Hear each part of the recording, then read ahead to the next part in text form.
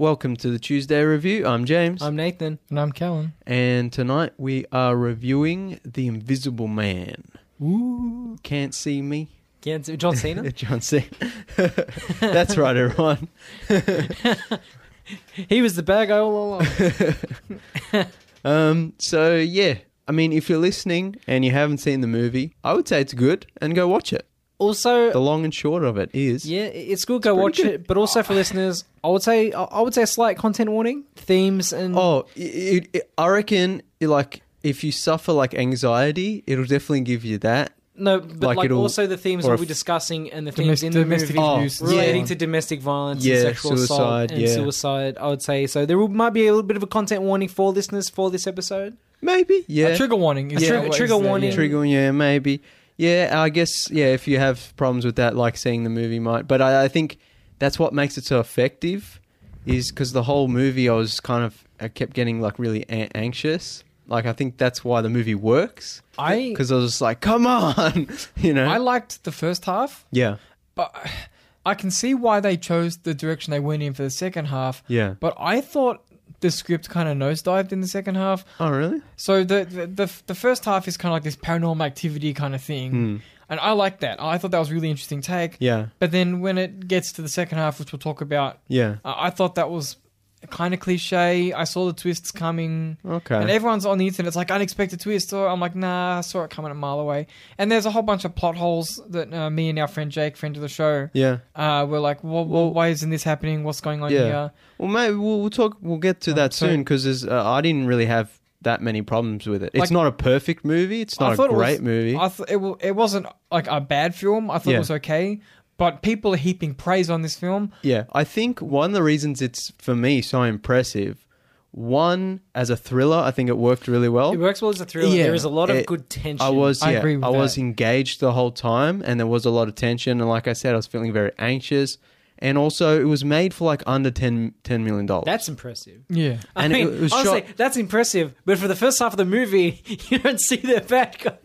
So Well, the yeah. CG budget was... I but like that's that. But that's good, yeah. But that's the thing is what you can do Yeah, yeah. with such With your small imagination, money. yeah. It's like we were talking about last week. All these great big sci-fi movies with these big budgets and yada. It's like you don't need that to Yeah, make an exactly. effective movie. That's right. To What make we're saying, you take the central theme. Yeah.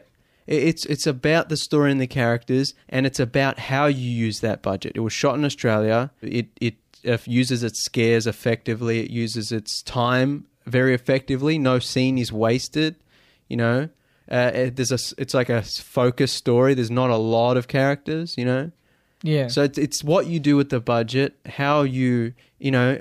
Most studio we'll talk about this soon. Most studios shovel in $200 million to make this CGI fest, and the movie tanks because it's Yeah. shit and it looks like crap. yeah. When you can make a 10 mil movie like this and Yeah. people go nuts for it, and it's doing extremely well. Yeah. To sort of contrast it to, I guess, its closest modern analog, Hollow Man. Like, Yeah. that movie used a lot of CG and a lot That's of... a very different movie. That's, obviously, we're not Yeah. talking about... They're very different movies. Yeah, because but that movie deals a lot more heavily in CG. yeah. So the thing with it, because I love the 1933 Invisible Man is my second favorite Universal monster movie. My favorite is Creature from the Black Lagoon, Yeah. and then The Invisible Man. And I also love Hollow Man. Great movie. People don't like it. They think it's shit. It's fucking awesome. I don't care what anyone It's a says. good movie. Yeah. But I'm sort of just talking about the CG. But that's my next point. Is those movies are like science fiction movies about a mad genius who turns invisible. You know what I'm saying? Yeah. And it's like then shit hits the fan, and he tries to kill people, and they try to get him. They try to reveal him, and this movie is like a psychological thriller. The Invisible Man part of it, it's an important part of it, but it's not told from that perspective. It's told from the main character Cecilia's perspective. yeah. And that's one of the reasons why I think it's it's not just a remake of the original Invisible Man. Yeah, you know? it's a very different reinterpretation. Exactly. And I like that about it. Yeah, but that's what I was saying, is I like how they handle the approach to the man going invisible. Because in Hollow Man, I would argue one of the weaker parts of the movie is its almost over-reliance somewhat on the CG. element of like seeing him in infrared and like there's I not enough subtle. disagree. I think one of the things I like about... Look, I'm just going to say one more thing and we'll go straight into spoilers because I got so many things to say just on that point alone.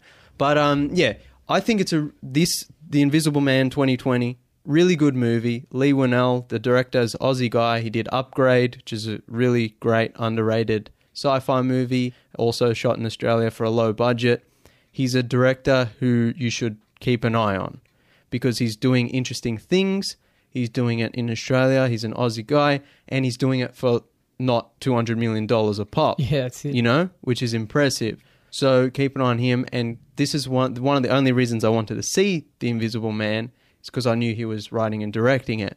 Otherwise, from the trailer, you'd think, it's just a spooky, horror movie, whatever. Typical Blumhouse movie. Yeah, exactly. And Blumhouse is one of the other reasons I think this works because they kind of just know. And they have a shoestring budget. Like, it's like even though some of their movies are shit, it's like they know what they're doing. Like Yeah. Jason Blum knows what he's doing. Definitely. But yeah, I think if you're listening to this and you haven't seen The Invisible Man, I'd recommend it. I think it's a good movie. It's not great. It has a lot of problems, which we'll get to. I would recommend it, even though it was okay. But I think one of the reasons it's a lot better than a lot of other horror movies is that it uses its resources so well. I think technically it's very impressive. Even though it's not doing a whole lot of crazy stuff, what it is doing, it's doing well. So I recommend it. What you were saying before because the Hollow Man, one of the reasons I love it is because it's got that, we were talking about last week, sci-fi, that slow discovery, the first half of that movie. The first 3/4 is really. the first half of that movie is just like they're testing the serum or whatever. Yeah. And they're trying to perfect it and it's not working and they're going to get their funding pulled. And that's what I like about it. It's that sci-fi stuff. And so even though it's got a lot of CGI and a lot of special effects, that's because that's what the movie's about. Whereas this, the Invisible Man 2020 version, is not about that. And that's what I like about it. I'm not talking about the story out of it. I'm just talking about how well, for me, the visual effects worked. Well, let's go into spoilers. So full spoiler warning. If you haven't seen the new version of The Invisible Man, if you haven't seen the original or Hollow Man, we might do some mild spoilers for that. But yeah, The Invisible Man especially, spoiler warning. But I'm talking about how well The Invisible Man worked visually for me compared to Hollow Man. But that's what I'm saying is I feel like Hollow Man, even though some of the CGI is a bit wobbly, most of it is extremely impressive, especially when you take into account that it came out in 2000.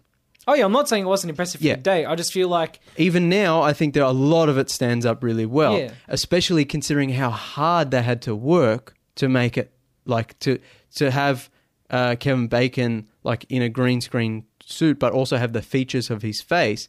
So they had to paint him green, including green eye contacts, which fucking hurt, and then like to blow water or smoke onto him, and then digitally remove him. Back then, I mean, now that's hard to do. Back then, you can imagine, insane. The special effects in that movie, I think, are fantastic. But the new Invisible Man, it's not doing that. It's the Invisible Man part of it is... It's more simple. It's simpler, and this is obviously, we'll probably talk about this later, but I like how they handle the first half of it a little bit more than like how they handle the second half of it. But that's story-related reasons. Yeah. Because like the first half of the movie, I was thinking it's an allegory for domestic abuse, domestic violence and abuse. Yeah.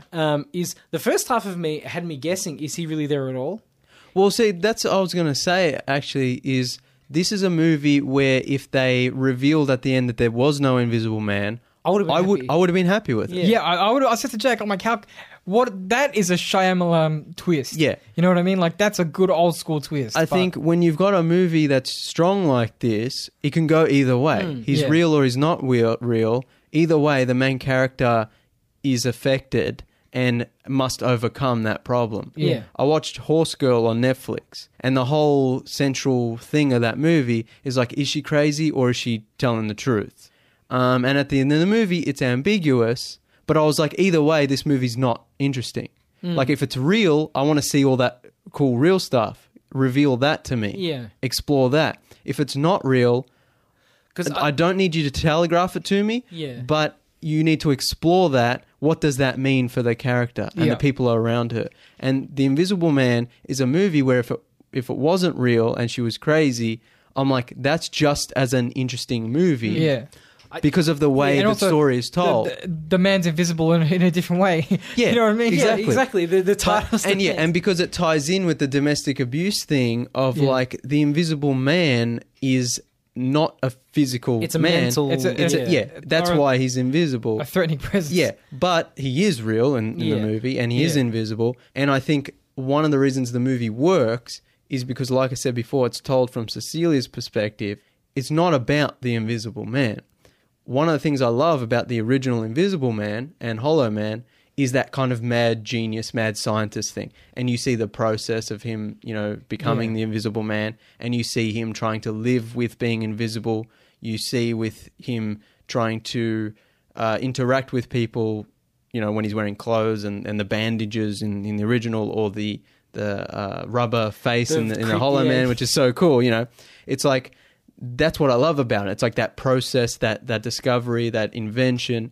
This movie, it's not about that at all. It removes it pretty much. At first, I was a bit disappointed because that's what I love about the Invisible Man trope, if you can call it that. But then I realized it's like, that's not what the movie's about. The movie's about Cecilia and her journey. The Invisible Man is just that. He's the Invisible Man. He is the man who will forever haunt Cecilia if she lets him. Which is why I wasn't too sure about the ending at first. I was a bit off-put by it. But then I realized, like, that's the point of the movie. She had to do something because it's up to her. So I guess She's taking the power back. I guess we should start. I would give a brief plot description so we can deconstruct the film. So it starts off with Cecilia having already made her plans to escape. Yeah, And she's in an abusive relationship with Adrian. with Adrian, who's like a wealthy tech optics. Optical engineer. inventor. Like basically military grade optical technology. Yeah, and she, like, the first opening scene is just her trying to escape from an abusive relationship. I like that they don't try to show flashbacks. They don't of, explain it. Like, it's they don't have to hold your hand and show it. Yeah, it's just like, we know through the situations, like, she has to get the fuck out of there. Yeah. And then she escapes to her sister's place. No, her sister picks her up, And there's but she goes... And there's a really tense scene when he's trying to get. Oh yeah, that's fucked up. And I wasn't expecting him to put his fist through the window. Yeah. And that was really intense. Yeah. And then she's staying with her friend James, who's also a cop, and she's trying to get over the fact, that... She becomes a bit agoraphobic. She can't leave the house. She can't leave the house because he's out there. He's out Yeah, there. and He's gonna come find me. Yeah. Because she understands he's a genius, and if she does anything outside of the home, there's a chance he could pick up that movement, like whether it's internet based or whatever. Like, he'll track her down. Yeah. And then he kills himself, Adrian, the boyfriend. And so she finally feels free to live her life, but then she starts getting stalked by an invisible entity, Presence. which of course everyone doesn't believe her, but she knows it's Adrian because he's a optics genius, technological. And she seems a bit crazy to the outside world. Yeah, which is kind of, ties into what we were just talking about, where it's like, that's the point of the movie, is like, no one believes her, no one believes the victim. It's like the abuse goes beyond him physically being there, and it goes into the interactions with her family and so on. And it somewhat escalates. At sort of in the beginning, he's just torturing her. Yeah. And then he escalates things, and he hits James's daughter Sydney. Yeah. Making it look like Cecilia did it. He's doing the classic abuser thing of alienating her from her support system, which is her family and friends. She basically gets told to get the fuck out. Yeah. He also gaslight. In a way, it's gaslighting. The whole movie. It's like makes her Gaslight. question her sanity. Yeah, it's like Gaslight, the 2020 horror tech version.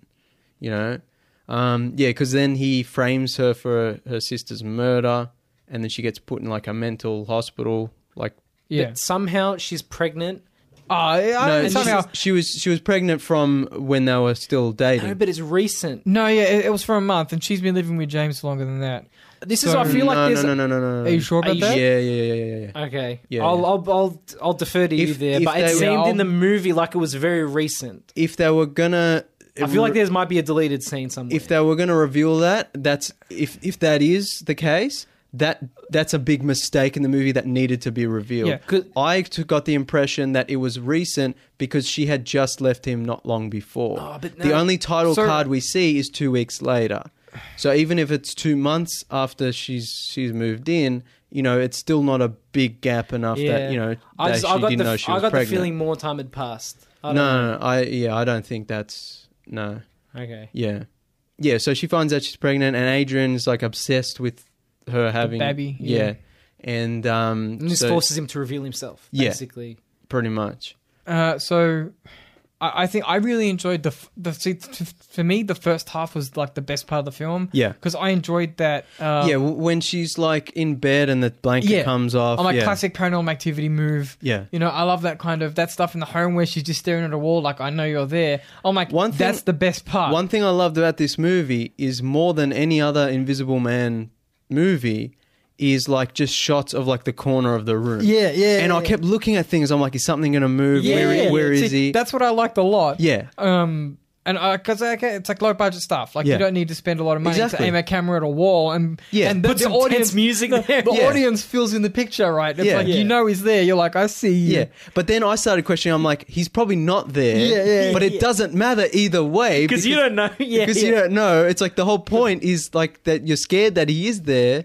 But see, I think that the mistake was about halfway through, maybe just over halfway through, they start to reveal Adrian, and then the suit he wears to achieve and the movie's tone somewhat shifts. It's a little more action heavy. It definitely ramps up the action. So not excessively. There were a couple of plot holes. I feel not so much plot holes, but so the film is set in either 2018, 19, or 2020. It's set in present day, 2020. Yeah. So it's like there's like when Adrian kills her sister. Yeah. There's like a floating knife, cuts her across. Everyone's like, she murdered her sister. And Jake's like, you're telling me there's no CCTV in this inner city restaurant that would possibly capture a magical floating knife. But we don't see the investigation. We just know she hasn't been charged with anything. She's being held at the mental institute. And then, but hold on, fast forward to the mental institution when she tries to, because she knows Adrian's in the, well, she doesn't know, but she suspects he's in the room. So she tries to kill herself, and then all hell breaks loose. Yeah. Because Adrian is in fact in the room. Yeah. And the guard comes in, he tases the guard, and there's like a whole action scene. Yeah, there's a fight scene. Now, Jake goes, again, she doesn't even need to do anything anymore. No. Because once they pull the seat, because this is 2020, there's cameras in all the mental cells. There'd be cameras in the hallways. But the point, like, she could literally just sit there and let him run away, and then they could come, put her back in the cell, and they could review the footage and see, obviously, there's something weird going on. And but that wouldn't make a very good movie, or at the very least, it would be a very different movie. Whereas the whole point of the movie is just like, I need to stop this now. And also, she knows Sydney is in danger. So it's like it keeps the momentum going. And then when Tom is killed, because the brother is... He didn't say Sydney. No. So he was like, I'm going to go get Sydney after the car park stuff. Oh, yeah. I mean, fair enough. Yeah, she went to the car park when she didn't quote-unquote need to. No, but my point was, I feel like they should have had just a little bit more in the film of detectives looking at camera footage and maybe Adrian scrubs the footage. Well, see... You know what I mean? Or something like that. That's one thing I'll agree with you with, is that James is a cop. So you already have a character who is in that world. Like I said, you don't even need to... It doesn't even have to be a problem. Adrian can hack the cameras or some sci-fi but I don't think they even needed to hack the cameras thing. I'm like, at that point, he's caught. Yeah. But the whole twist of like it was the brother is what makes... So it's like, oh, well, the brother's dead, so Adrian can keep getting away with it. Like the fact that they have footage and evidence doesn't matter. And that's the point. Yeah, at a certain point... So I don't think it's that much of a problem. I'm not talking about it a problem from Adrian's perspective. I'm talking about the context of Cecilia believing she's crazy and everyone thinking she might be a suspect. Yeah. I'm like, the cameras which aren't there in the movie, which you don't see them in the film. Yeah, I just assumed cameras were there, but they just never came up because of the way the story unfolds. Yeah, but I'm like, I feel like Cecilia should have used that more in her arc. Yeah. To be like, look at the footage, I'm not crazy, look at the footage, and they're like, whatever. There definitely probably should have been one at least shot one scene of James and his partner looking at the footage and being like, okay, we need to let her out or whatever. Yeah, that's which is kind of, they technically do that, but they don't have that scene. Well, no, because then she follows Tom to the house. Well, that's a bit different. I mean, they're like, the reason she gets I won't say a free pass, but the reason she gets let out is because you have all these cops who are like, oh, an invisible man literally shot me in the knee or whatever. Yeah. I'm like, it's not like cameras. No, it's like, no, he was physically there. Yeah, but I feel like for me, I didn't see it as a problem. The cameras were there. It's just a character on screen didn't say, we have footage. Like, I just assumed there were cameras there because it's 2020 and every government building would have cameras. I didn't see. I did look for them and I didn't see them. If you physically don't see them, now most security cameras are like here, like where... The inference being a secure hospital, there would be cameras. Yeah. That's not the issue. The issue is, I feel like, for a lot of the time, everyone's just assuming what companies... Everyone's assuming she was a suspect when there should have been... Usually there's more of a... I know that's not the point of the movie, but usually there will be more of like... She can be like, well, look, this happened in a public place, let's check the cameras. Yeah, but see, I was... Because the way the movie plays out, you don't see the police investigation. Yeah. You don't see them reviewing the footage. She's never been charged. She's not in prison. She's being held at a mental institute until trial. So... Technically, there could have been a scene later on if the movie didn't go, if she didn't try to kill herself. There could have been a scene later on where they're like, the knife is floating. What does that mean? Yeah. Because obviously no one's going to believe that it's an invisible man or that it's a ghost or whatever. She just gets locked away for unlawful use of telekinesis. But because she tries to kill herself, then Adrian is forced to reveal himself. So the movie plays out in a way where the problems aren't really that big of problem. The only other problem I have, and this is actually a little smaller than the camera issue, is it seems to me like they gave him augmented strength when he's in the suit. Yeah. I'm like, that should have been explained because you just have a dude literally throwing tables and throwing people across rooms like he's an X-Man or something. Well, I'm like, here's the other thing. He's an invisible man. He's not Colossus. Yeah, here's the other thing is because one thing I like about the movie, like I said before, usually I like the whole mad scientist invention, you know, the process. But in this, it's like that's not what the movie's about. Yeah, there could have been long scenes of exposition about the tech. There could have been a close-up of the computer screen with enhanced strength written on it. But that's not the point. No, but he still like throws tables, like big tables. I'm like, but it's like, man. But really, like I said to you, because of the way the movie plays out, it's not really a problem. Yeah, but is it the suit or is he maybe just roided out? I mean, he's a healthy young guy. He gets shot 4 times in the chest, and he's like still going. Maybe the suit has armor. We know it's military. He's like bleeding out and stuff. You get shot through armor and bleed. To be fair, I assume that the suit would have some sort of strength to it. Yeah, like it's a military application. I would imagine like you can be shot. Doesn't mean the bullets went deep. Like, I mean, you can be... I feel like we're all being a little kind. I'm watching... It's not a huge problem. I'm just like... But that's the thing. Sitting there watching the movie, was never a problem. The suit strength and the and sort of the man strength or whatever, what have you. Yeah, that wasn't a big deal for me in this film. It just made me think. I'm like, he's chucking like. I'm like. And I was like, okay, there could be many reasons. It could be the suit. It could be he's roided out. I just put it down to it could be the stylization of it being a horror movie, and the villain in the horror movie is always strong. I just put it down to like he's wearing some sort of tech suit, so he's probably. I think though, like it would have been interesting if there was a scene of him like injecting drugs or something. Like, that's my point. That's my point. That's Hollow Man. That's the stuff I love from The Invisible Man, the original, and Hollow Man. That's the stuff I want to see. But that's a different movie. And one of the reasons I like this movie the way it is because they never really delve into the tech. In the same way they didn't feel the need to do flashbacks or scenes of the abusive relationship. They don't feel the need to explain the tech, to explain Adrian's, genius or his history, to explain the relationship with his brother. It's like that's all inferred or is implied, through the what happens throughout the film. Conversations and so it's like I would have loved scenes in this movie where Adrian's tinkering and the suit's not working and he's like, damn it, But that's a different movie. No, I get you. And also one of the reasons I like this movie is because it's from Cecilia's perspective and because it's about that abusive relationship. You're taking the mad genius, misunderstood out of hero the equation. out of the equation, and it's just about Cecilia's journey.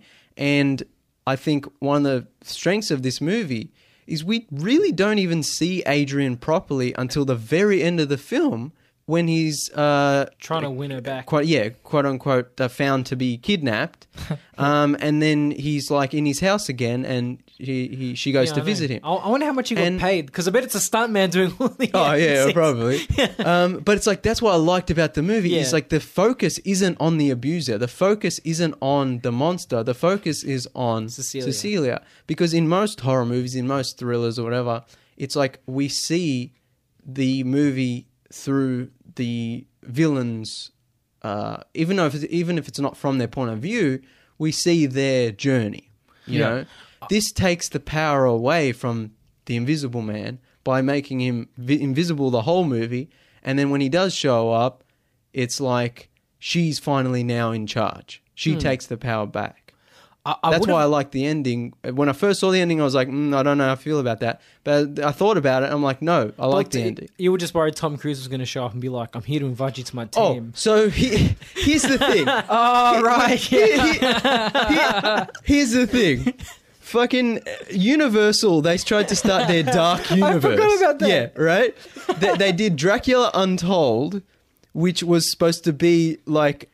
It was like the MCU-ification of the old Universal horror movies, like the monsters. They're like, we're going to reboot Dracula, Frankenstein, Invisible Man, The Mummy, and we're going to make them cool like an MCU-style connected universe. It's like no one saw Dracula Untold. Also, if I'm not mistaken, it was PG-13. It was very much an attempt... I didn't even see it. No, I never saw it. It was very much an attempt to make it a safe kind of superhero movie, but with Dracula. And from what I understand of the movie, the Dracula in that movie, he's like, he does bad things, but he's a nice guy.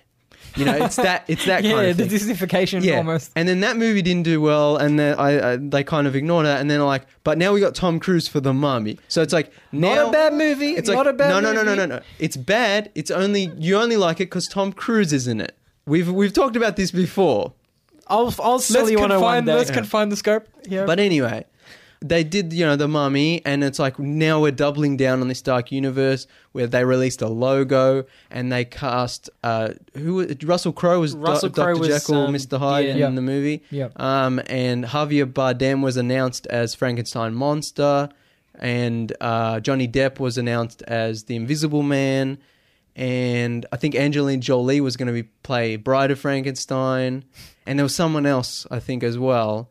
Unfortunately, the movie didn't do well. Yeah, and the movie didn't do well. And again, a PG-13, they tried to turn The Mummy into an MCU-style superhero movie where Tom Cruise becomes a super mummy at the end or something. Yeah, kind of.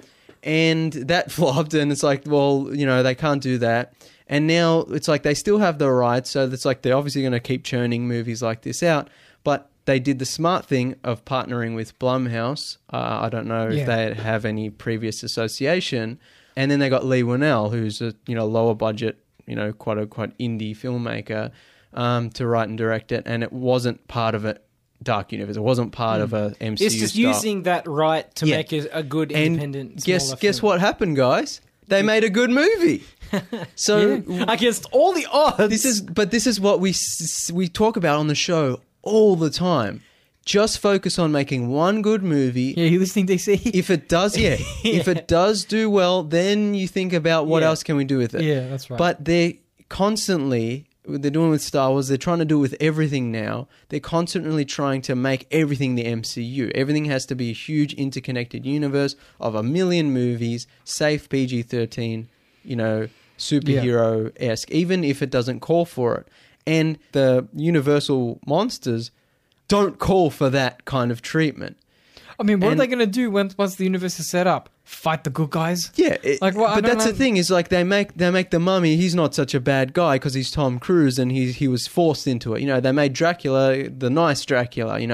And they probably do it with Johnny Depp as well. He's like, oh, he was a nice invisible man, you know. Yeah. The Frankenstein monster, you know, he's just misunderstood. Yeah, which is technically true. But, you know, like, it's like they're supposed to be monster movies. They're supposed to be horror movies. And the great thing about The Invisible Man is that that's what it is. It's a horror movie. It's a thriller. It's like they didn't try to make Adrian the good guy, but what they did, even though this might, whether it was intentional or not, they did kind of set up the Invisible Woman at the end, which I don't want them to make. No. But you can see my point of if you just make one good movie, then you could probably make a sequel to this and make it pretty interesting. Like she's a vigilante who helps abused women or something. It's dumb and they shouldn't do it, but all you have to do is make one good movie. Yeah. Don't try to make an MCU style interconnected universe. Don't try to make a horror monster universe into a safe PG-13. Everyone's nice now. Exactly. If you think about, if we take a step back and look at the board as a whole here. Yeah. This movie being any good was actually very, very unlikely. Yeah, with giant rights issues and the studio actually siding with a smaller director on a smaller budget. Yeah. And actually having a good movie made on a smaller scale than just having a $200 million blowout. But you see, it's like what we always talk about. Yeah. You see what happens when you don't spend 200 mil on a CGI crap fest. When you make something more focused, more lower budget, you don't try to automatically start a 20 movie franchise. When you just go, okay, we got the rights to Invisible Man. What are we going to do? 10 mil, an Aussie director who's made some interesting films. You know, Blumhouse, he's got a good track record. And I feel like that's the thing. A lot of these major studios as well, they need to go to houses like Blumhouse. And companies like Blumhouse and the A24. And I feel like they've lost the pulse. Because it's like you've got companies like Netflix churning out movies of this sort of 10 mil, 20 mil films. Yeah. Like a dime a fucking dozen, yeah? Yeah. And so these, really, the big picture companies need to be competing and going to Blumhouse and A24 and the other smaller niche, I guess. But it's like, you know, we always talk about big studios there, they don't take risks anymore. They're always playing it safe. But what they continue to do is make $100 or $200 million films that bomb. But that's ironically the safe option. But that's the thing. That's like, what they say the safe option is. Is that the safe option when you can spend 10 mil on a movie and make 100 mil and make so much more? Yeah. But look now. But if it does flop, you lost 10 mil. You know, like this kind of enters the realm of politics a little bit. But I was looking at reviews for The Invisible Man on my phone earlier in the day, and there were a couple people who were like, "Oh, I didn't like it. It panders to the Me Too movement."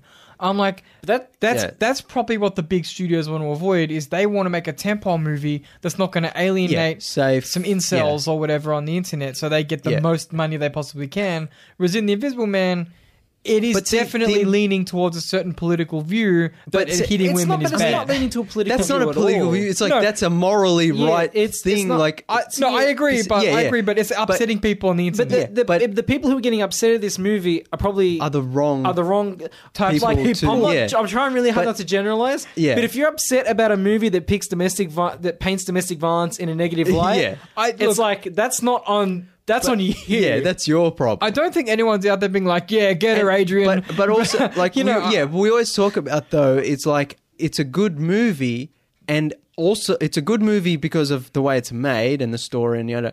And it's also a good movie because of the way it deals with I think it handles the point of view. I think it handles post-traumatic stress. You can't say, you can't say it's a bad movie because you're an incel who hates women. I think that there are just people who don't want... You know, there's that thing where there's people on the internet who say, oh, stop putting politics in my video games. Yeah. It's the same demographic. People don't want issues in their films. Yeah. It makes them uncomfortable to think about, and so they don't like it. Yeah, and so that's why they studios always make the safe, boring PG-13... But these are the kind of movies we need now. Yeah, but movies with issues. Exactly. But also movies that are well made and don't have like a million trillion special effects shots and aren't made for $1 million trillion, and that... Well, the special effects in this film look better than some of the CG we get in, $300 million movies. Because they can probably spend a bit more on the CG because there's much less of it. There's less of it, and they can take more time on it. And it's like they're focused on, this is what we have to do. Everything else is practical or, is scaled down. Yeah, But that's like what we were talking before with Hollow Man. It's like the special effects in that was so impressive because at the time they couldn't really do that. Now you could do the special effects in The Invisible Man pretty much on your home computer. But it's like we took 20 years to get to the point where you could do something like that, quote unquote, easily or cheaply. And it's not easy, it's not cheap, but you know what I mean. Yeah. But they're not doing half the stuff they were doing in Hollow Man, in Invisible Man. If they had to, and they only had $10 million budget, they couldn't do it. Even with the home computer, the fact that technology has come so far, they couldn't get even from a time perspective. Yeah, exactly. They couldn't get anywhere near close to it. But that's not the movie they're trying to make. Like, going back to what you were saying before, like, it would have been I wouldn't say a much more interesting movie, but it would have piqued my interest a little bit more if it turns out at the end there was no Adrian. If he did kill himself. But see, in that case, it shouldn't have been an Invisible Man movie. Yeah. Because even though, like we're saying, it shouldn't be a dark universe, it shouldn't be connected. It could have been called something different. Yeah, but that would still have been a good movie. Because I would have loved a movie. This is all in my head, where we see all the sort of paranormal stuff going on, like all the Invisible Man antics, and then at the end you see like she's at court or something, and you see all the video evidence of her doing everything, doing it. Yeah, and that would have been kind of cool as well. So they're both movies that could talk about, like. That also could have been a movie that deals with, the effects of abuse, domestic violence, PTSD, and all that stuff, cycles of abuse. But or I would have also liked to have seen a movie, I guess slightly, it's a different movie, of course, a movie slightly closer to Hollow Man, where we see it from both Tom and Adrian's perspective, two psychopaths just tearing it up. See, like, to me, that would be because I love that. Like I said, I love that. That's a different movie that Mad entirely. Scientist, but that's a different movie. And the way the movie is, if they did add any of those scenes... Yeah, it's a different movie. I wouldn't have liked it. I wouldn't have changed this movie from what it is. Yeah. But I also would have liked to see a version of like sort of both sides that this movie sort of plays with a little bit. Yeah, but I mean, I think just the idea of an invisible man, not specifically the universal, the Invisible Man, is just fun, and you could do that again in another few years. But this version, as it stands, I like that the fact that it didn't just remake the original, it didn't just do another Hollow Man, Yeah, it did something different. It did something different. And it did it from a different perspective, and it did it in a way where you didn't need all that stuff.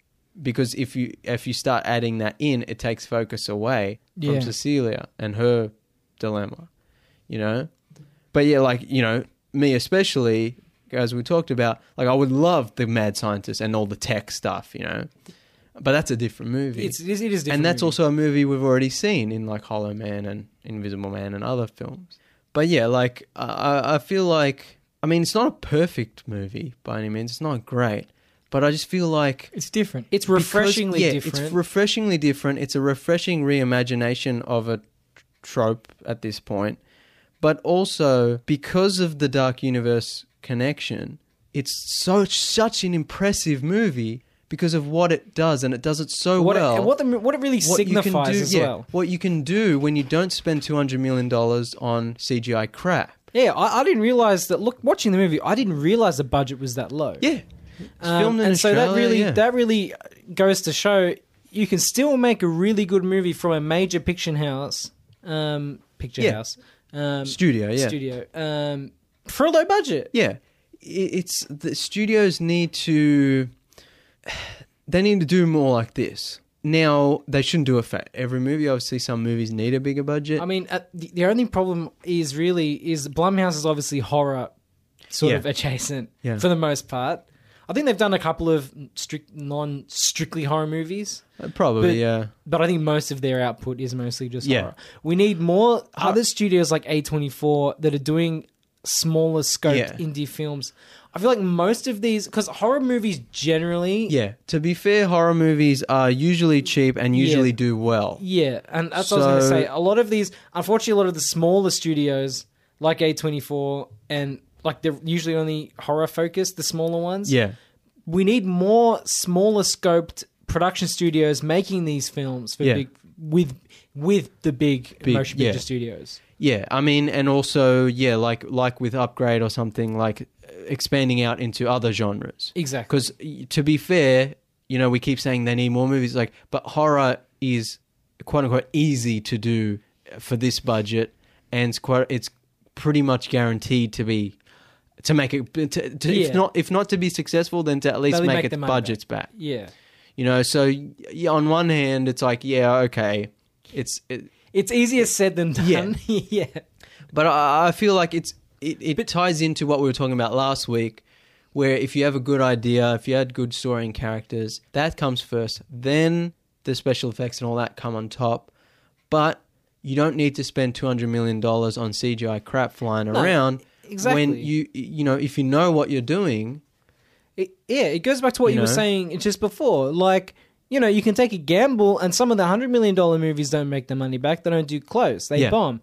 You know, well, take a gamble and make a $10 million movie. If it does well, it does well. If it bombs, you only lost 10 instead of 100. Exactly. That's what we were saying. It's like they're playing it safe by making $200 million movies, hoping they'll make $1 billion, but they end up losing all that $200 million. Where it's like they should be making $10 million movies, you know, and hoping to make a few $100 million.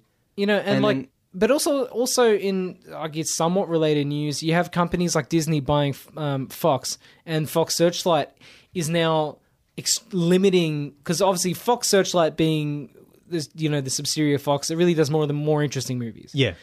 And they've been limited to like 4 movies a year or something stupid like that now. Because they're not making as much money as they used to. That was going to be my next point, is a lot of the discussion we just had now is about budget. Yeah. Like, they're spending $200 million when they should be spending $10 million. It's not just about the budget.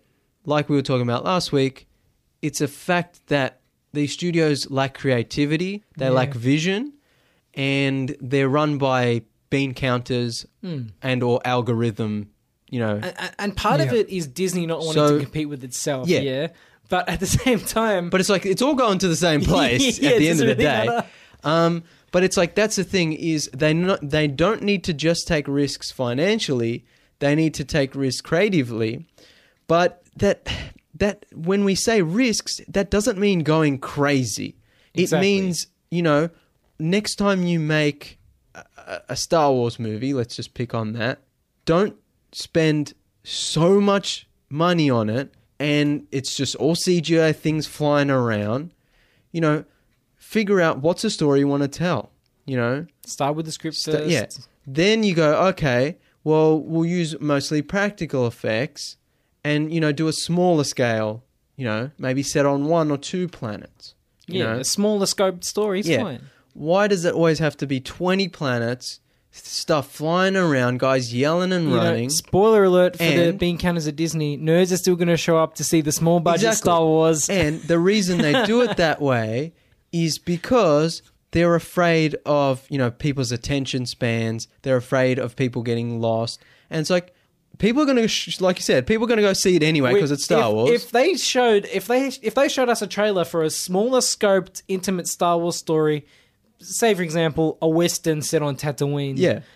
However many years before. I mean, The Mandalorian, people love that shit. Like Mandalorian, but not The Mandalorian. You know, like, we would be there day one. Yeah. As much as we hate Star Wars now, if they released a movie that was such a smaller scope, a $20 million Star Wars movie, I'd be down. Studios are so afraid, like we were saying before, they're so afraid of alienating any one person, even if it's a terrible person that shouldn't be an audience, you know. It's like they're so afraid that they have to make a blanket appeal movie that's just bland and boring and safe. Whereas, like, they need to make a movie that's not crazy and out there. Star Wars doesn't have to be violent, or, you know, they don't have to make a Star Wars horror movie or whatever. But it's like, give the audience some credit. Exactly. And say, look, we don't have to just have everyone running and yelling and CGI stuff flying around. Budget's not everything. CG doesn't mean the end of the world. It's it's like, what's the story we want to tell? Yeah. You know, what is they need to just focus. You know? Exactly. That's what I like about The Invisible Man, is like, it's just a focused story. It's not about an MCU style universe. It's not about hand-holding and exposition and saying, well, this is a flashback to show you this, you know. and it's getting a good response, and people are responding to it and doing very well. And you can do that in other situations. And I feel like it's so unfortunate, though, because all the accountants and all the executives, and they go, it's doing well because it's a horror movie. Yeah. I'm like, well, yes, but also we're not going to get any creative growth until they actually try and do this with another genre. Yeah. Because we're maintaining that sort of that cycle we'll call it a circle instead. Sorry, of like it's a horror movie made cheaply. It's going to make us money back. That's fine. Yeah, but it might apply to other things as well. Just give it a try. Yeah, but I think that's the thing. Is like they need to try it with other genres, and they don't need to do it. But it's like they've got the MCU and they've got Star Wars and they've got Pixar and other Disney animation. So it's like. That's fine. Do that. Do whatever you want with that. That's lots of CGI, lots of running. Yeah, there's hundreds, millions. Yeah, that's it. Okay, you also own Fox. You also own Touchstone, and I think, and a lot of other studio. I mean, Disney owns everything. Who owns Miramax now? I don't know. But it's like not every movie has to be $1 billion, $1 trillion franchise. But that's because this is the problem with Disney, and it's the problem with corporations and capitalism. It's like there's no end game. It's like. It was just increasing the top score. If you made $1 billion last year, this year you have to make 2. Next year you have to make 3. It's all about shareholders must be appeased. Yeah. It's all about growth. Yeah, and it's like it's not about the creativity and it's not about the filmmaking and the storytelling. And they definitely should be focusing on, like I just said, we've got Star Wars, we've got MCU, we've got Disney Pixar. Now that's that. We're making our money off of that. What can we do on the other side? What can we do creatively? And stuff like Fox Searchlight was supposed to be like that because you had 20th Century Fox, which was like X-Men and Spider-Man, not Spider-Man. Yeah, the bigger budget stuff. The big budget stuff. And then you had Fox Searchlight, which is a smaller budget stuff. Well, you had Sony, which is like, James Bond and Spider-Man. And then you had Sony Pictures Classics, I think, which is smaller films, But now because Disney owns everything and because the landscape of cinema has changed to where everything has to be a franchise, everything has to be a superhero movie, they don't seem to be trying. It's all just gone to Netflix. Yeah. And exactly, and we always talk about it's on streaming services now, mostly Netflix. But there are places like Blumhouse and A24 especially, where it's like they're doing it. And like you said, it's like maybe the big studios need to take a leaf out of their page out of their book. Exactly. Yeah. Like it's all about the problem with uninhibited growth is that it always leads to collapse eventually. Yeah. Yeah. So that's how it works. With the economy, like with everything. Yeah. You can't have it's unsustainable growth. And that's what they're expecting out of the movie profits. Yeah. They're expecting it to... Because, people have been talking about this for a while. The bubble's going to burst with the superhero movies. I don't know if it is because it seems to getting bigger and bigger. The problem is what they're doing is the bubble's not popping because all resources are being diverted to increase the bubble's strength. Yeah. So eventually, we're going to have a theatre landscape. We've talked about this before. Where the only movies out are these superhero movies. Yeah. Because all the other resources are going into them. Yeah. Already we've talked about how there's not a lot of variety in mainstream cinema anymore. Yeah. Not anymore. It's very homogenous, very one, it's always... Yeah, you don't get a lot of difference in... So the bubble won't pop. It'll never pop. Yeah. They'll just won't release interesting movies anymore. It'll just get to a point where there's no interesting movies... On theatre screens on theatres at all. And which is already kind of happening. Like, Netflix and stuff is like the more interesting especially when the interesting movies, some we do want to see, like The Lighthouse, don't even get released because but that's what I'm saying. There's no point. That's what I'm saying is like that's why we're in this situation. We're already in this situation where the mainstream movies that go to the mainstream cinemas are just superhero movies, are just animated movies, and the actual interesting movies we want to see go to smaller theaters or go straight to streaming. Yeah, but luckily though we got The Invisible Man. Handing it back in a little bit. But that also falls into the horror trap. That's a horror movie, but also it's made by a big studio, so that the big studios need to be supporting movies like they used to in the 70s, and they can't just. It's just a shame because, like, for every $100 million movie that bombs, we could be getting 5 to 10 really interesting mid-budget films. It's like I talked about last week, where for one Avatar you could have 20 District 9s, So it's like for one Tom Cruise's The Mummy, you could have 20 or more Invisible Man 2020. Exactly. Invisible You know? Men. Yeah, you could have so We many could have the Invisible Men. Yeah. Johnny Depp, Not John just one Cena. Adrian. There's 20 Adrians. Adrian clones. Yeah. Yeah, so yeah, they I don't know. Like I hope that they don't see the success of this and say, all right, now we're going to churn out the Wolfman, churn out Frankenstein, churn out Dracula. Look, I'm down, but keep it to 10, 20 million with interesting directors. Yeah, I also like. I really like Leigh Whannell, and I'm interested to see what he does next. But I hope they don't be like, let's get him to do our new Dark Universe 2.0.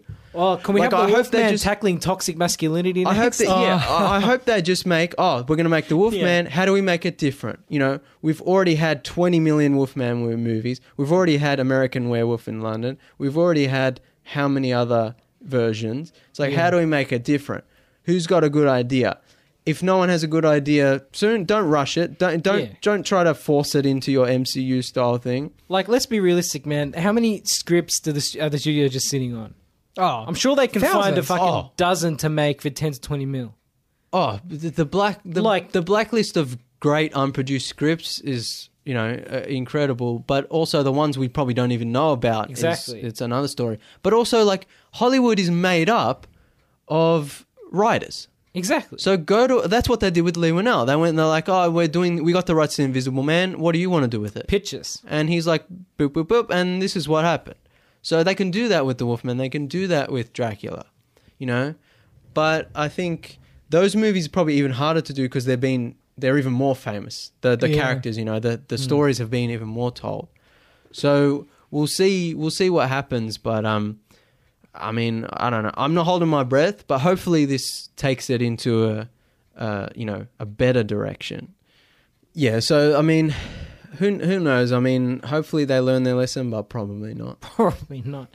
We talk a big game with optimism and hope and what they can do. Especially, but it's like this is a once-off. That's what I was saying before.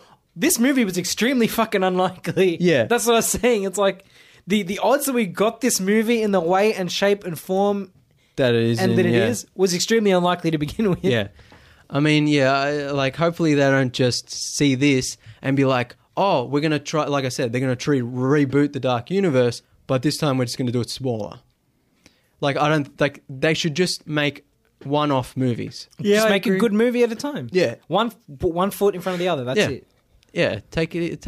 I mean, that's the other thing. Like they used to in the 90s, just one good movie at a time. That's the other thing is like they're always thinking 20 movies ahead.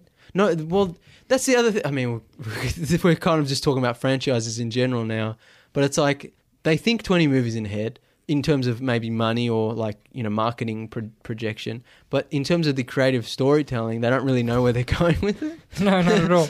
So it's like they do and they don't think ahead. We need to create a small studio and just go to Netflix and be like, we'll make you a movie for $500,000. Yeah. Like, we can do it. I mean, we'll make a fucking Leaving Las Vegas. The Tuesday review story. Yeah. We'll make a Leaving Las Vegas and just shoot without any permits on a handheld cam. Yeah. Like, no shaky cam though. No. Hey, that movie won an Oscar. No, but it didn't have shaky cam. No, it didn't. No, we went on animals. But they filmed illegally. We want people to be able to see the movie. Yeah. Fucking. Just a couple more things we'll mention, and then we'll probably finish up. That Uber driver, when he picks her up and she's just like doing like 20-point turn, it's just like excruciating. It's like, come on, get out of there. I was in the toilet for that scene. Oh, yeah. It was a good scene. You got a tiny old lady bladder. No, I smashed a bowl of water before the movie started. Well, whose fault is that? It's my fault. Yeah, Yeah. Genius. The handprint on the shower in the trailer, that's not in the movie. No, it's not. I noticed that. I was like, which on one hand I was like, I kept waiting for it and it didn't happen. I was like, it added to my anxiety. I was hoping for some sort of shower steam like effect. Like you might just see. But see, you remember how Hollow Man? Yeah, remember how we're talking about Hollow Man? I'm like, it's so impressive the way the steam goes across him and you see his features, which is so hard to do it in 2000. Yeah, it's still hard to do now. It just would have been cool. Yeah. Like, but I think if they tried to do that, like, it would still be hard to do. We got a little bit. We got something close with like the paint and some stuff water, like that. yeah. Some water, but yeah. But yeah, like it's still hard to do. Yeah, you know.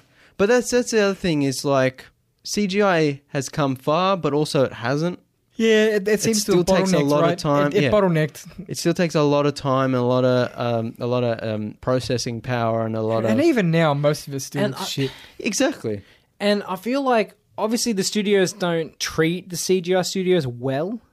Like a lot of the time they're unpaid or they do a lot of work and they just do a lot of, most of the there needs to be I'm sure there has to be a union, right? I don't think there is. That's why they should unionize the hell up. I think they've been trying to, and of course Hollywood doesn't want that. I mean, at the same time, like without going too much into politics, it's like, well, what's Hollywood going to do? Stop using CG? Well, okay, go ahead. We won't complain. Please do. Yeah. But so it's like, I feel like CGI union, it's like, I mean... Yeah, but we talked about it. We talked about it a bit last week with the sci-fi movies where with practical effects, those people are union. Those people, you have to pay them for every minute they work. They have, like... they're not might not necessarily be on set, but there's a workshop and there's like whereas the digital side of it, the CGI guys, it's like that's like a separate studio. They farm it out, they ship it out to them. It's more easy to use because there's also a lot of studios in like Southeast Asia, exactly, and other countries. There's more paperwork involved, and that's I think one of the reasons why CGI always looks so shit is because those people just are pushed to their limit, like, and they're just like just like they're just like, oh yeah, just do it. And it's kind of like, no, this should be a process that takes place across the whole, from the very first day of pre-production to the very last day of editing. Yeah. But not just that. There's like we said with The Invisible Man, there needs to be a focus. Exactly. It's one of the reasons some of the MCU movies and a lot of other superhero movies have such terrible CGI is because I think the studio is just like, oh yeah, don't worry about it. Just, have the guy jumping around, whatever. Whereas they need to go full Logan, they need to go full, just start at the start and be like, okay, we're going to do this practically as much as possible. Then we'll augment it with CGI. That's it. Yeah. But they don't. Pretty much. I think a lot of it, like, we blame studios a lot. I think audiences are a big part of the problem. Yeah, people just don't care. Yeah, they don't. People went to see Black Panther or Captain Marvel and were just fine with the bad CGI. A lot of people also liked it.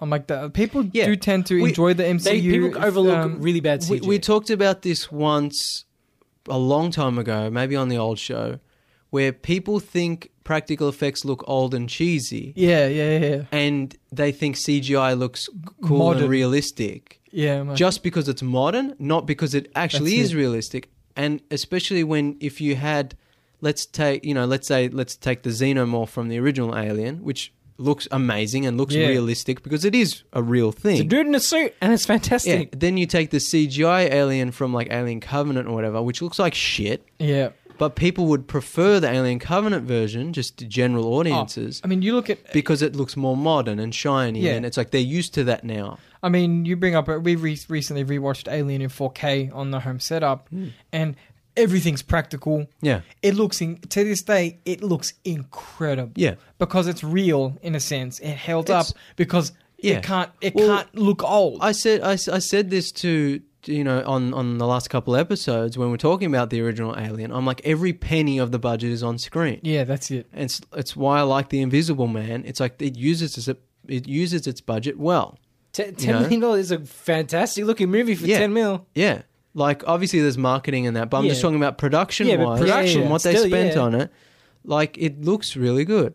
And I remember when I watched... you guys remember Channel Zero? That creepypasta anthology, and that was like a low budget show, and I think it was only like 6 episodes, and they asked like the showrunner, like, how do you look at it? And he said good lighting costs the same as bad lighting.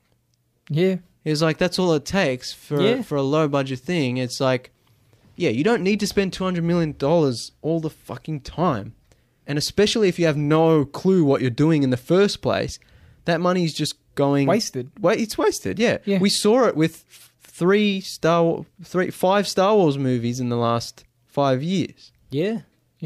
Like, it's just wasted money out the window. And ironically, the best looking Star Wars content, looking in terms of production wise, is The Mandalorian, which is a TV show. Yeah, which everyone loves because of the practical nature and the smaller scale.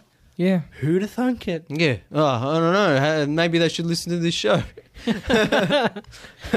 They do, because then they always do the opposite of what we say. They always look at what we whinge about and can double down. Yeah. God damn it.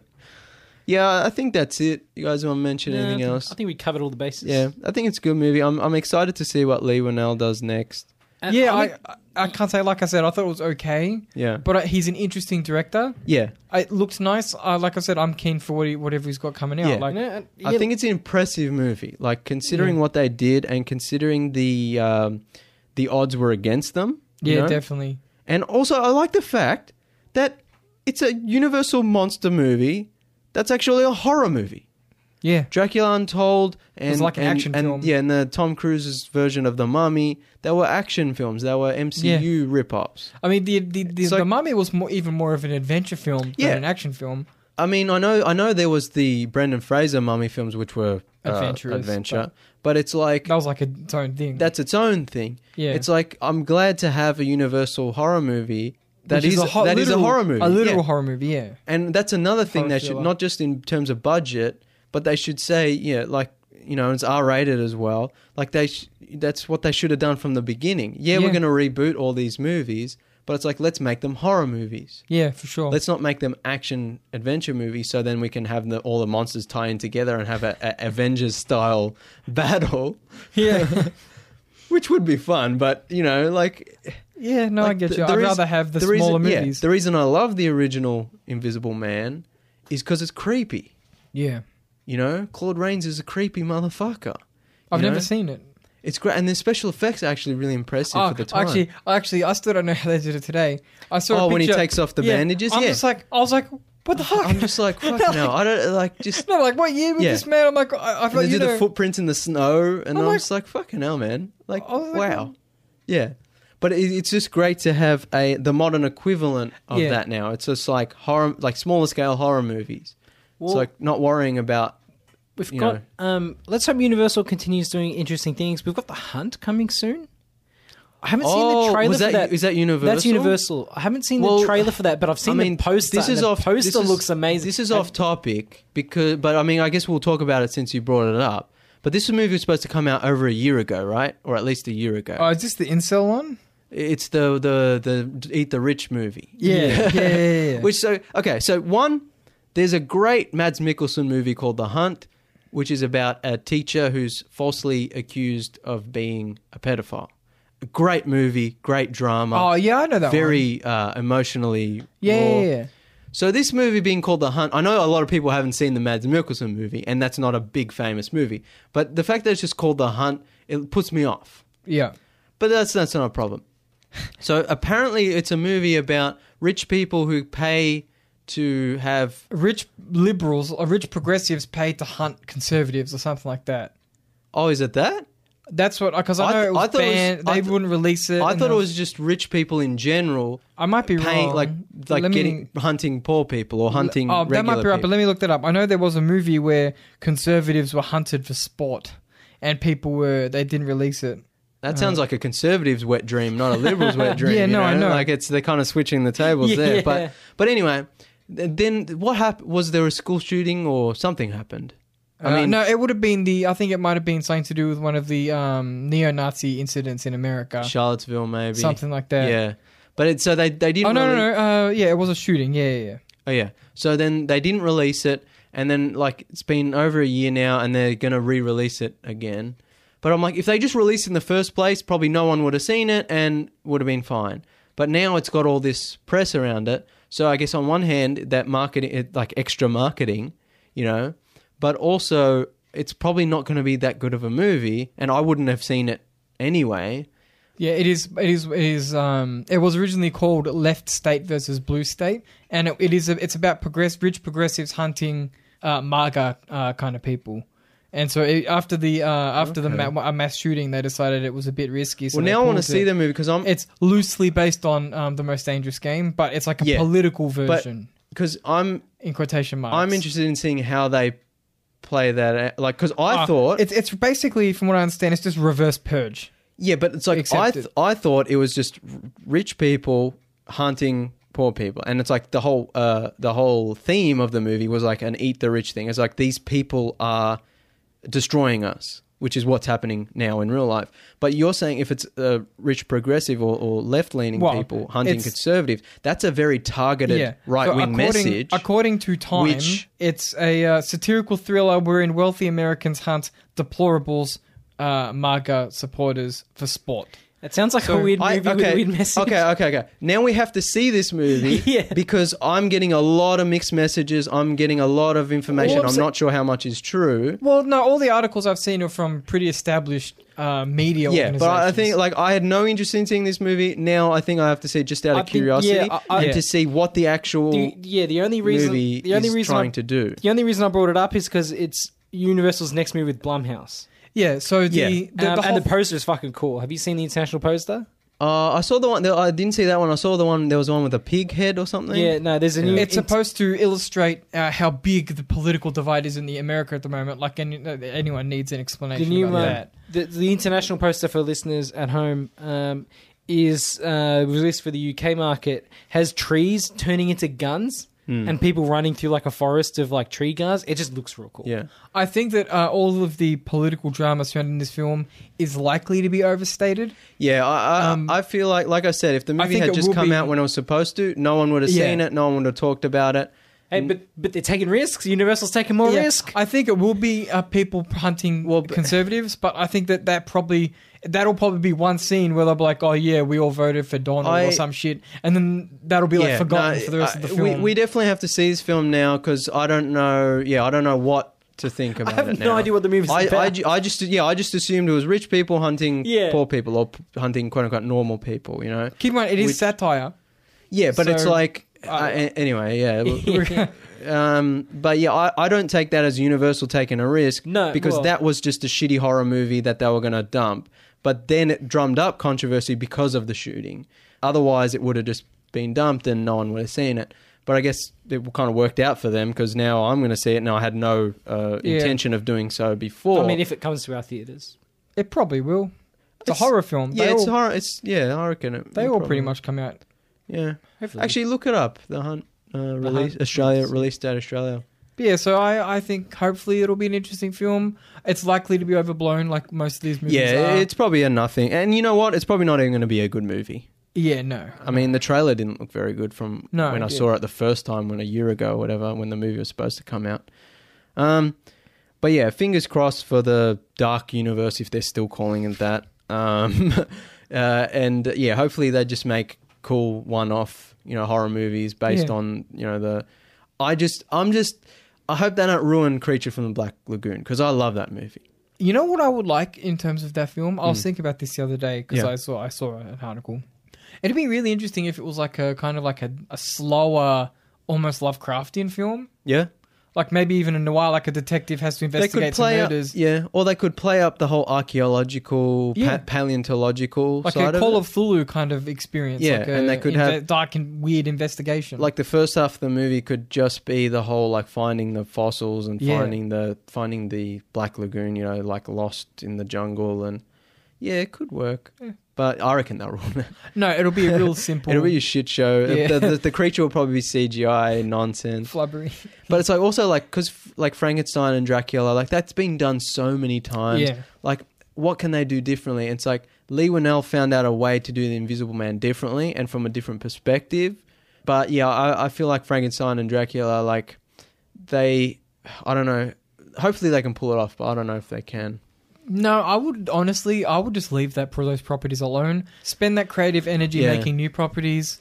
But we talk, it's like they don't make new properties; they just make. Like I understand they have the rights to these classic characters. Yeah, but it's not necessary. Yeah, I mean, but if they are going to do it well, Apparently, The Hunt is slated to be released in Australian theatres on the 23rd of April.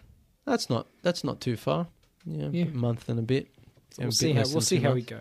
Yeah. And it's still not on any of the actual theatre websites yet coming soon or anything, so we'll just have to wait. It might get delayed again, who knows. Maybe we'll talk about it on the show. I guess we talked about it now, so do people care? If it's any good, if it's shit, we just don't talk about it. Does anyone listening care what we talk about anymore? I don't know. As far as we're concerned, we're just talking to the wind anyway. We're just, yelling into the ether. Like, we're still going to yell. Yeah. Might as well upload it. We used to be like, oh, what's the content, the good content for the listeners? But now it's just like, what do we want to talk about? What's fun? But yeah, I mean, we'll see how it goes. I reckon that's it. That's it. All right. Thanks everyone for listening. If you are still listening, thank you for listening in general. We very much do appreciate it. We do really appreciate it. And also, I know there might be a lot of people who listening who like don't interact with the or message us. Please do. Please just say hi. At the very least, drop us a review. Let us know what you like, what you don't like. We've read a couple of reviews. Definitely, we're very impressed. Definitely, rate, review, and subscribe on iTunes or your podcasting app or whatever. Because I think the more reviews we have, the more positive reviews we have, the more higher we go in the overall exposure. Charts, and the more exposure we get.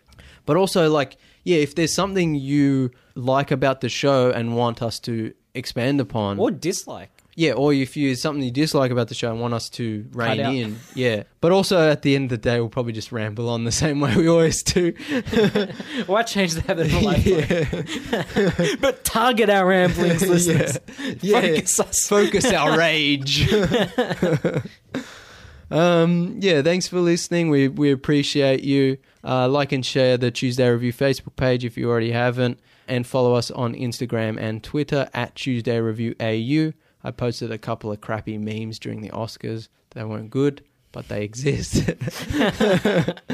Follow me on Instagram at Channel Drifter. I post every time I watch a movie, I make a little post and a little review. And I watch so many movies that I don't get to mention on this show. So if you want to keep up with what I've been watching, definitely check that out. Follow me at Channel Drifter. And also with that as well, message me on Instagram and say if there's something you want me to review, or if you're curious about something, let me know. If you like video games, check out Alan, Jake, and Nathan's show Sunrise Arcade. And our friend Matty J has his automotive discussion show Car Talk, and you can check those out wherever you listen to podcasts. And like I said, make sure to rate, review, and subscribe to Tuesday Review on iTunes. It helps us out a lot. And just send us a message or just say hi, and we'll just say hi back. We don't have to discuss anything. We just want to know people exist. Let us know we're not just shouting into nothingness. We're so lonely. Yeah. We just want to talk about movies. No one's listening. Hey, you know who the real Invisible Man is? Our audience. No, we love you. We love you all who are listening. Even the one person listening, we love you. You're our cousins. We do appreciate you. And hopefully, we're just hoping to get a couple more cousins. And we're going to keep doing this. So tune in every week. We're honestly, still here. Yeah, honestly, even if no one listens and no one, we'll probably just keep doing it because we always go to the movies and ramble on anyway. So might as well record it. It is a hobby. Yeah. So, thanks everyone, and we'll see you next week. Adios, cousins.